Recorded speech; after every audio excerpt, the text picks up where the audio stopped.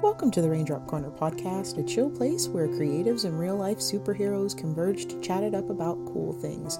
And I'm your host, Kay. Before we dive into this episode, I do want to put a content warning on this episode. Me and the guest do talk about instances of sexual assault. We talk about addiction.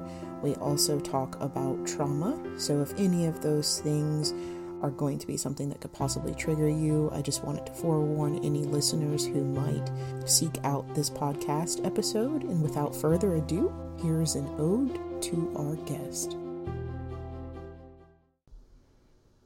He saw the devil. Not the one that biblically revels, but the dark, enticing, and darkness disheveled.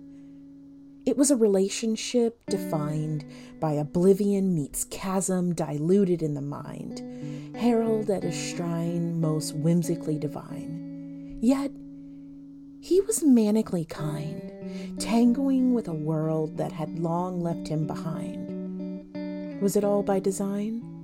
No. Just a dissonance set out for him to find. How does the dying manage to see if he can shine? Perhaps he admits to being willfully blind, a disenchanted soul wanting a sign. He saw the devil, not the one that biblically revels, but the dark, enticing, and darkness disheveled. He crept up hills and fell off mountains, stumbled through rushing waters, jostled around in unkept and close quarters. Still, beauty in a man robbed of borders. In dim places, agonizing spaces, and blurred faces, we watched the wolf always keep 10 paces. Grim reapers do love their chases. Little did they know, the man was bursting from a crustaceus. He saw the devil, not the one that biblically revels, but the dark, enticing, and darkness disheveled. The walls fell away, whispers and intrusions no longer holding much sway. The dichotomy of the imposter kept at bay, little tendrils of night fading into day. And so they say, sight is the best foreplay. The night placed his hands on the weary, answering past friends' forgotten queries, manifesting the reality of a reluctant theory. While recovery can be dreary, it isn't leanery, but isn't it joyous to be your own dearie? He saw the devil, not the one that biblically revels, but the dark, enticing, and darkness disheveled. Today on the Raindrop Corner podcast, I have a special guest with me, and I'm super excited to have you on the show. Today I have Eric Harazi with me. And Eric, you are the founder of Coherently Aware Now, which is a nonprofit.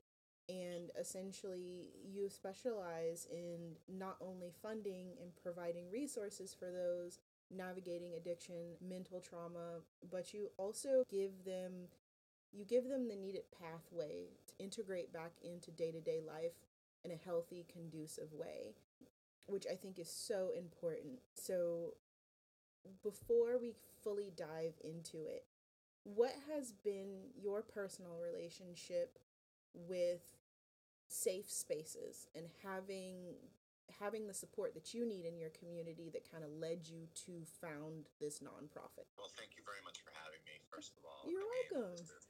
This is amazing. I'm so excited to be here. My story, I try not to get into such detail just so I don't trigger people. Mm-hmm. My story, about 11 years ago, I was very straight edge. I didn't drink much, or hardly at all. Mm-hmm. I didn't do any drugs, and I'm a gay male. I was living up north doing summer stock theater, mm-hmm. In Massachusetts, and I went to go meet a man to hook up, and I was drugged and sexually assaulted.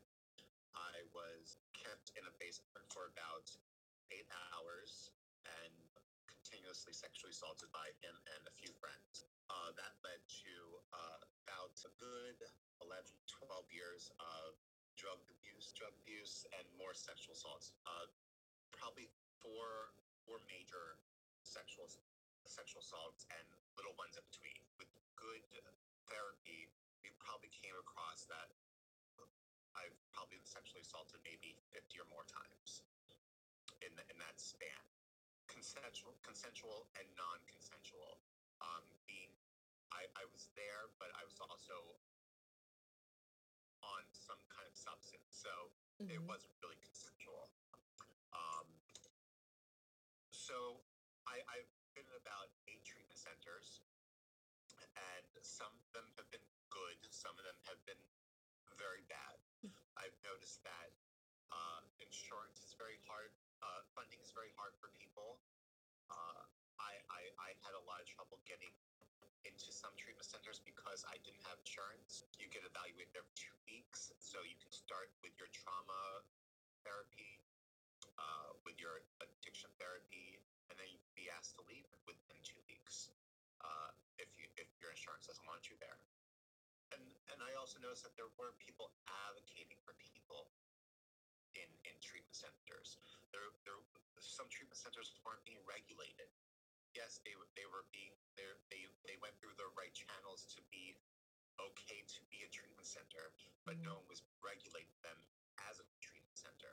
So they were really getting away with a lot of stuff. I was attacked in a treatment center by staff in one, and this is one of the really good treatment centers. Something needed to be done. Why not me? Someone who has experienced it. When you're a sexual assault survivor, when you're an addict, when you're there for a dual diagnosis as someone who's mentally capable of doing something, you're the crazy person. And you'll always be the crazy person in someone's eyes because you were there for a reason. So to prove something that something happened, even if you have it in writing, it's very hard to win that. So I said, you know something, I'm going to do it where it hurts their pockets. And I'm going to do it a different way. I'm going to come up with a nonprofit to regulate them and make sure this doesn't happen again. I'm going to make sure that there's some place that will show that it's more about the clients than about the money. Before we even go any further, I do want to say thank you for sharing your story and doing so very candidly. And I agree with you. I feel like you having experienced what a lot of those things are like, having experienced what it's like to be in a treatment facility, especially in a situation where you're going through dual treatments, really kind of promotes camaraderie, and it allows people to see someone who understands and gets it. I cannot relate at all from an addiction standpoint, but I can relate to the sexual assault standpoint and just how people treat you because of it as you're going through treatment. One of the things that I can definitely agree with is that I've also been hospitalized a couple times. I've gone through treatment, more so for mental health, and they treat you like you're the crazy person, and it does not matter, what you go through. And even in work, where I've worked with people who are navigating recovering from addiction and sexual trauma, there's not a lot of advocacy. And one of the things that really stuck out for me when I looked into CAN and what you do is the fact that you profess very, very passionately that you are an advocate. And I think it's so hard for that advocacy to exist in the space because a lot of people they're not there to do that. They're not there to show you how to navigate life, how to forgive yourself and realize that none of that is your fault and you can grow and become more comfortable with the life that you're living. Correct. And we're not there to advocate for them. We're out there to advocate with them.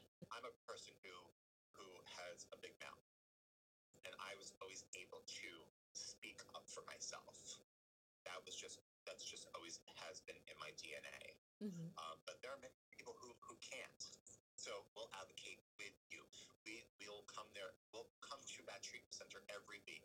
There'll never be a therapist. There'll never be a psychiatrist. There'll be someone who's been in treatment centers, because we know what's up. we'll know. We want to see if you're seeing the right therapist, if you feel safe in that treatment center, if your needs are being met, if the food is good, to get into this spot, to get into that place that we're asking for help. Have some compassion, have some empathy. And I know I'm going a little off topic here, but I think this just comes in with everything. I believe that there's a chance to save humanity. I agree with that too. I think there's such a chance to save humanity, and I think part of that is this nonprofit. There's not one person that is. I don't care if you're. I'm going to go a little bit political. If you're a Republican, a Democrat, anything, you are somehow affected by this.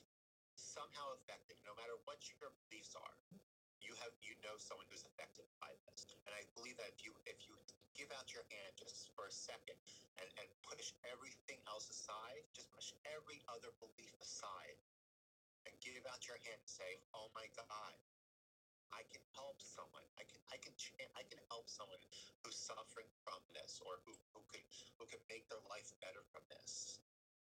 This is helping humanity just a little bit, and this is bringing back humanity just a little bit. I agree with that because we live in a world where people get desensitized. They do the same thing every day and they stop seeing one another as people. They see one another as an obligation. They see one another as static that just kind of exists around. And more specifically, when you are in a treatment center, you're a number almost. It feels that way. You are not a person. And depending on how, and I put this in air quotes, how sane you seem or how put together you seem determines whether or not you'll even be treated as a person, regardless of whether it's a really nice treatment center or it's a not so nice treatment center. And what you do is important. I do have a question for you because people use the word safe a lot. And a lot of times we don't really define what the word safe means. So, in terms of what your philosophy is and what CAN does, what does the word safe mean in the context of what you provide to others? I think safe is, to me personally, safe is being comfortable in your own spot. I had therapists, like, when I would freak out, they'd be like, "Go to your safe space. Where's your safe space?" My safe space was always in the middle of my bed,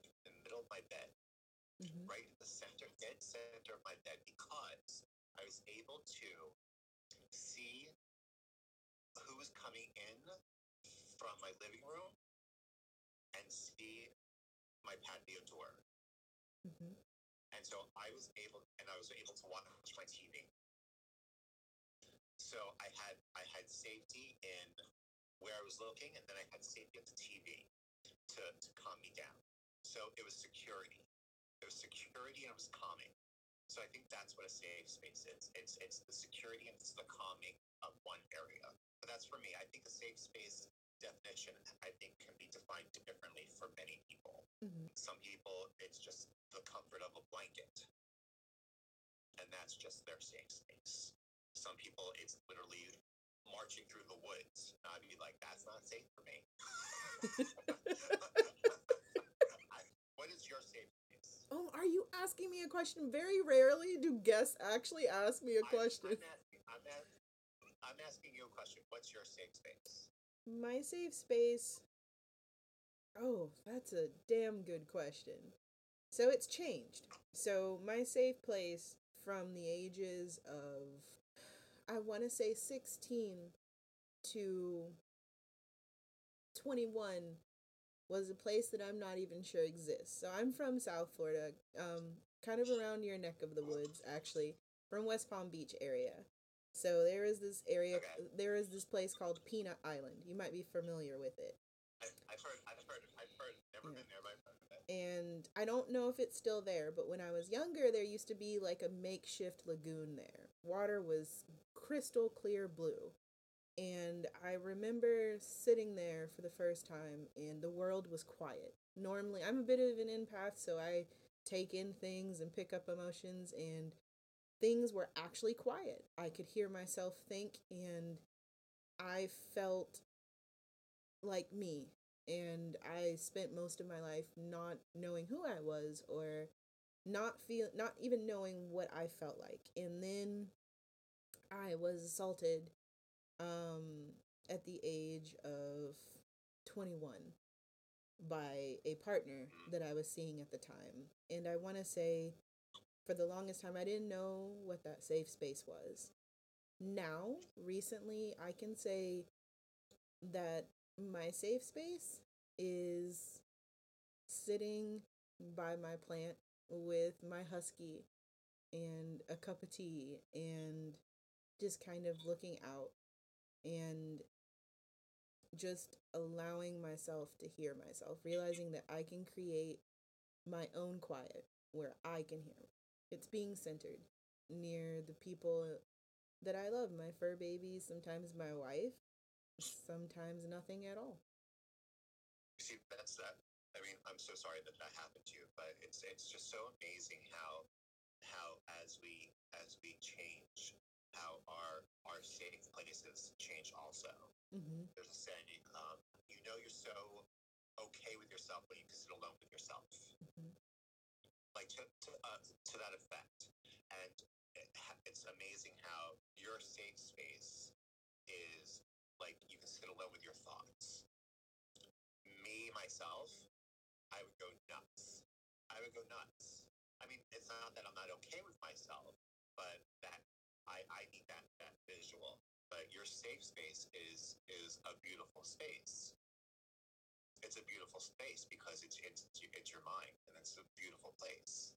Thank you. It took a long time for me to be able to do that. I want to say very recently, as in like the latter part of 2020. If you asked me this a year and a half ago or 2 years ago, I'd have told you my safe place is helping other people, because I just filled my life up with helping as many people as possible so I didn't have to help me. I always say this when I do my TikToks because Mm-hmm. I'm on TikTok.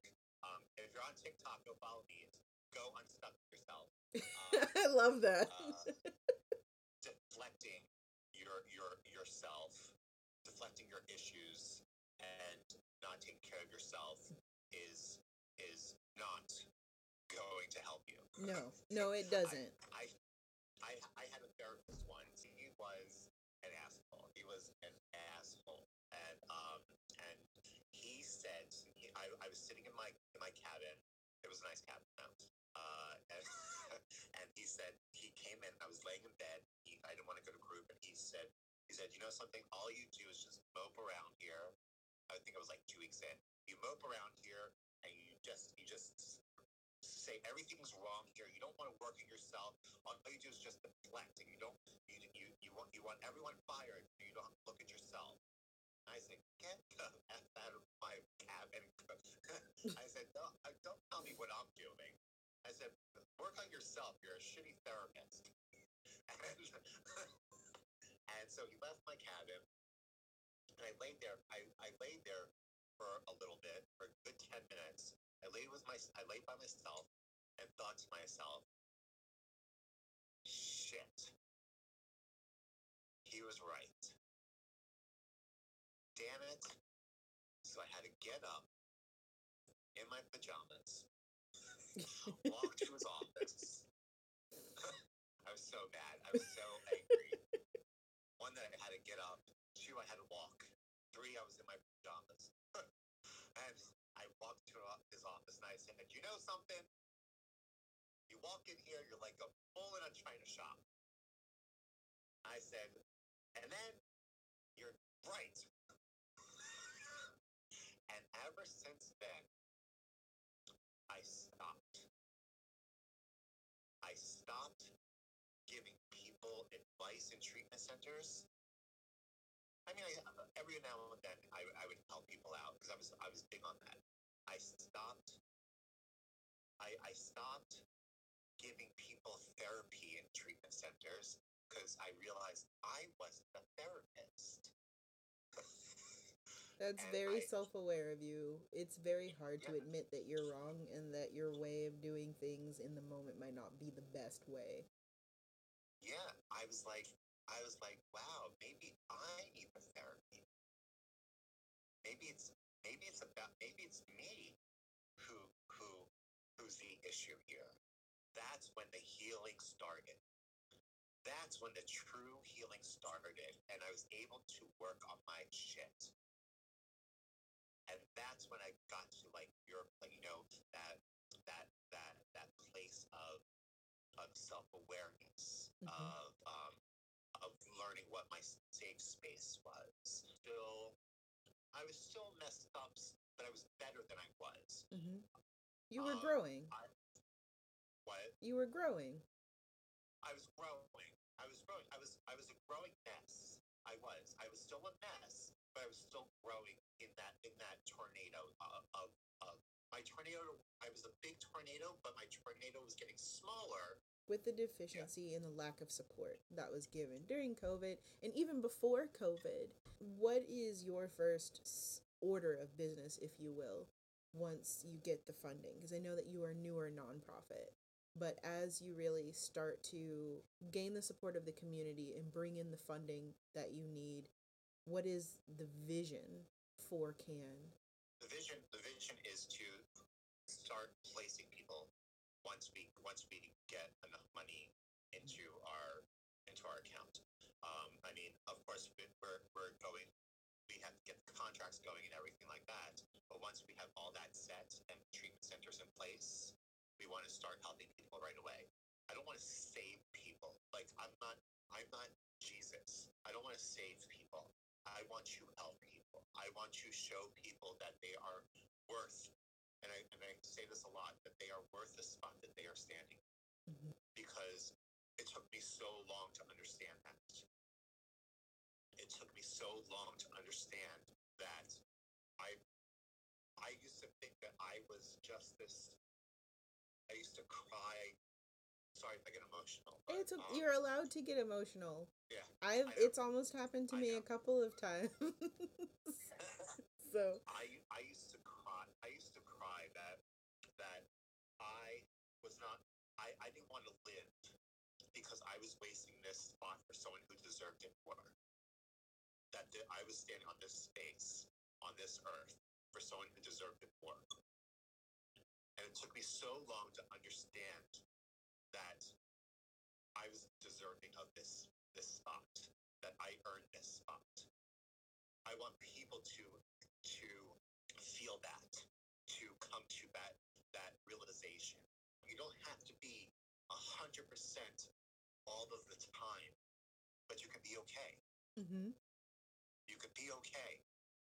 No one's 100%. If you're 100% all of the time, you lying. You're full of shit. I'm sorry. You need more therapy than the person who is 10% none of the time. You do. People who claim to be 100% all the time are lying to you, and those are normally the people that are so concerned with image. I just want to help people, and that would be our first thing. I mean, if I could get people to treatment right now, I would, because it's needed right now. It was needed yesterday. It was needed 5 years ago. It was needed 10 years ago. This will always be needed. This will never stop. Sadly, this will never not be needed. Funding will never not be needed. And with that being said, because you talked a lot about the needs in the community, the needs for people who need the treatment and need the support, and also your journey. But how did you find your power? How did you find that superpower in you? How did you get to this point where you had the motivation, drive, and awareness to create it? What was your turning point moment? People ask me what my rock bottom was, and I never really had Mm-hmm. I had multiple rock bottoms. I always thought, oh, this is my rock bottom. Here we go. Here we go. This is finally it. But this wasn't it. And I had a few different rock bottoms, and my last one I overdosed. And on my drug, I was addicted to meth, and to overdose on meth is very hard. You have to be a very very good meth head to overdose on meth. And I was very good at my job. I had a really good therapist, though. That's the good thing. I had this therapist once who I would go to her. Her name was Lori. I would go to her, and it was while I was using, and it was during a relapse, and she would see me, and she knew I was using, and she was okay with that, and because she was okay with that because she knew that I needed the same place to go to. Mm-hmm. And so I would make sure that I wouldn't use like 2 days before I was seeing her, just so I could be clear minded, and then right after I would go use. And I needed to see her because I needed to know someone cared about me. And she would say to me, she would say to me, she would say, I can't wait till you see your best self. And she would tell me that every single time I went there. This was for a few months I would see her. And she goes, I can't wait till you see your best self, to your higher self. And she goes, there's such a light in you. And I never understood that. Never understood that. I would always be like, whatever, Lori, like, can we just finish this so I can go get high? Now she kept saying that to me, so that would stick in my head. So those words would stick in my head, and I would always know that there was a better person in me. She retired, and I went to see another therapist, and I didn't stay with her long, but she said to me, and I no lie, she didn't know Lori, and she goes, I wish that you could see I wish you could see the person I see in you, or that you have such a light in you. And I was like, do you know Lori? and she goes, why won't you? In my relapse, in my addiction, I was never um, fully there. I was never over that fence. Mm-hmm. Like I never wanted to go fully into it. Mm-hmm. And she goes, why don't you want to go over that fence? And I said, I'm scared. She goes, well, you're teetering on it. And I said, well, what if I go over that fence and it's the same shit over there? What if there's nothing over there but this? I said, then everything I'm doing is for nothing. And she looks at me and she goes, but what if it's not? What if it's not? What if everything over there is not this? She goes, let's do something really quick. She goes, close your eyes. I was like, oh, you're one of those. Damn it. I was like, okay. I was like, oh, let's close my eyes. She goes, listen. She goes, you don't have to jump over the fence. I'm not going to ask you to jump over it. She goes, but I'm going to ask you to peek over it. I was like, okay, I'll peek over it. She goes, what do you see? And I said, I see green grass and nothing on it. Just miles and miles of green grass. And she goes, Eric, that's amazing. I said, why? She goes, that means that you can do whatever you want over there. She goes, you can build anything you want over there. Sometimes people see a house or a building or a tree. You have whatever you want to do over there. All you have to do is just go there. You have nothing to fear. And so after my last relapse, after my overdose, after I was in a parking lot of a motel. I lost my car keys. I lost my cell phone. I defecated all over myself. I had to call my family and say I messed up again. I thought to myself, I'm 40 something years old. I had to say, I have to jump over that fence. I can't do this anymore over here. I have to run that pasture. I can't teeter this fence anymore. And that was my turning point, was listening to all those people finally, thinking of all those rock bottoms, thinking of all those good moments. It was everything coming to that one moment and finally making sense. And that was my powerful moment. You also have the power of connection. Like, it was a choice to sit there and listen to the therapist and peek over the fence and then decide that you're finally going to cross over it. And I think that the fact that you had that experience and you know what all of those emotions and feelings feel like, people can really get more from what Coherently Aware now does, from what you're seeking to do, from the conviction and the passion that you have for helping people, and not just run of the mill people that oftentimes get overlooked, get forgotten, get put into a box, get belittled and patronized and defined as not worth it. And it's beautiful that they have someone, like a real person, championing their growth and their ability to peek over the fence and hopefully jump over it as well.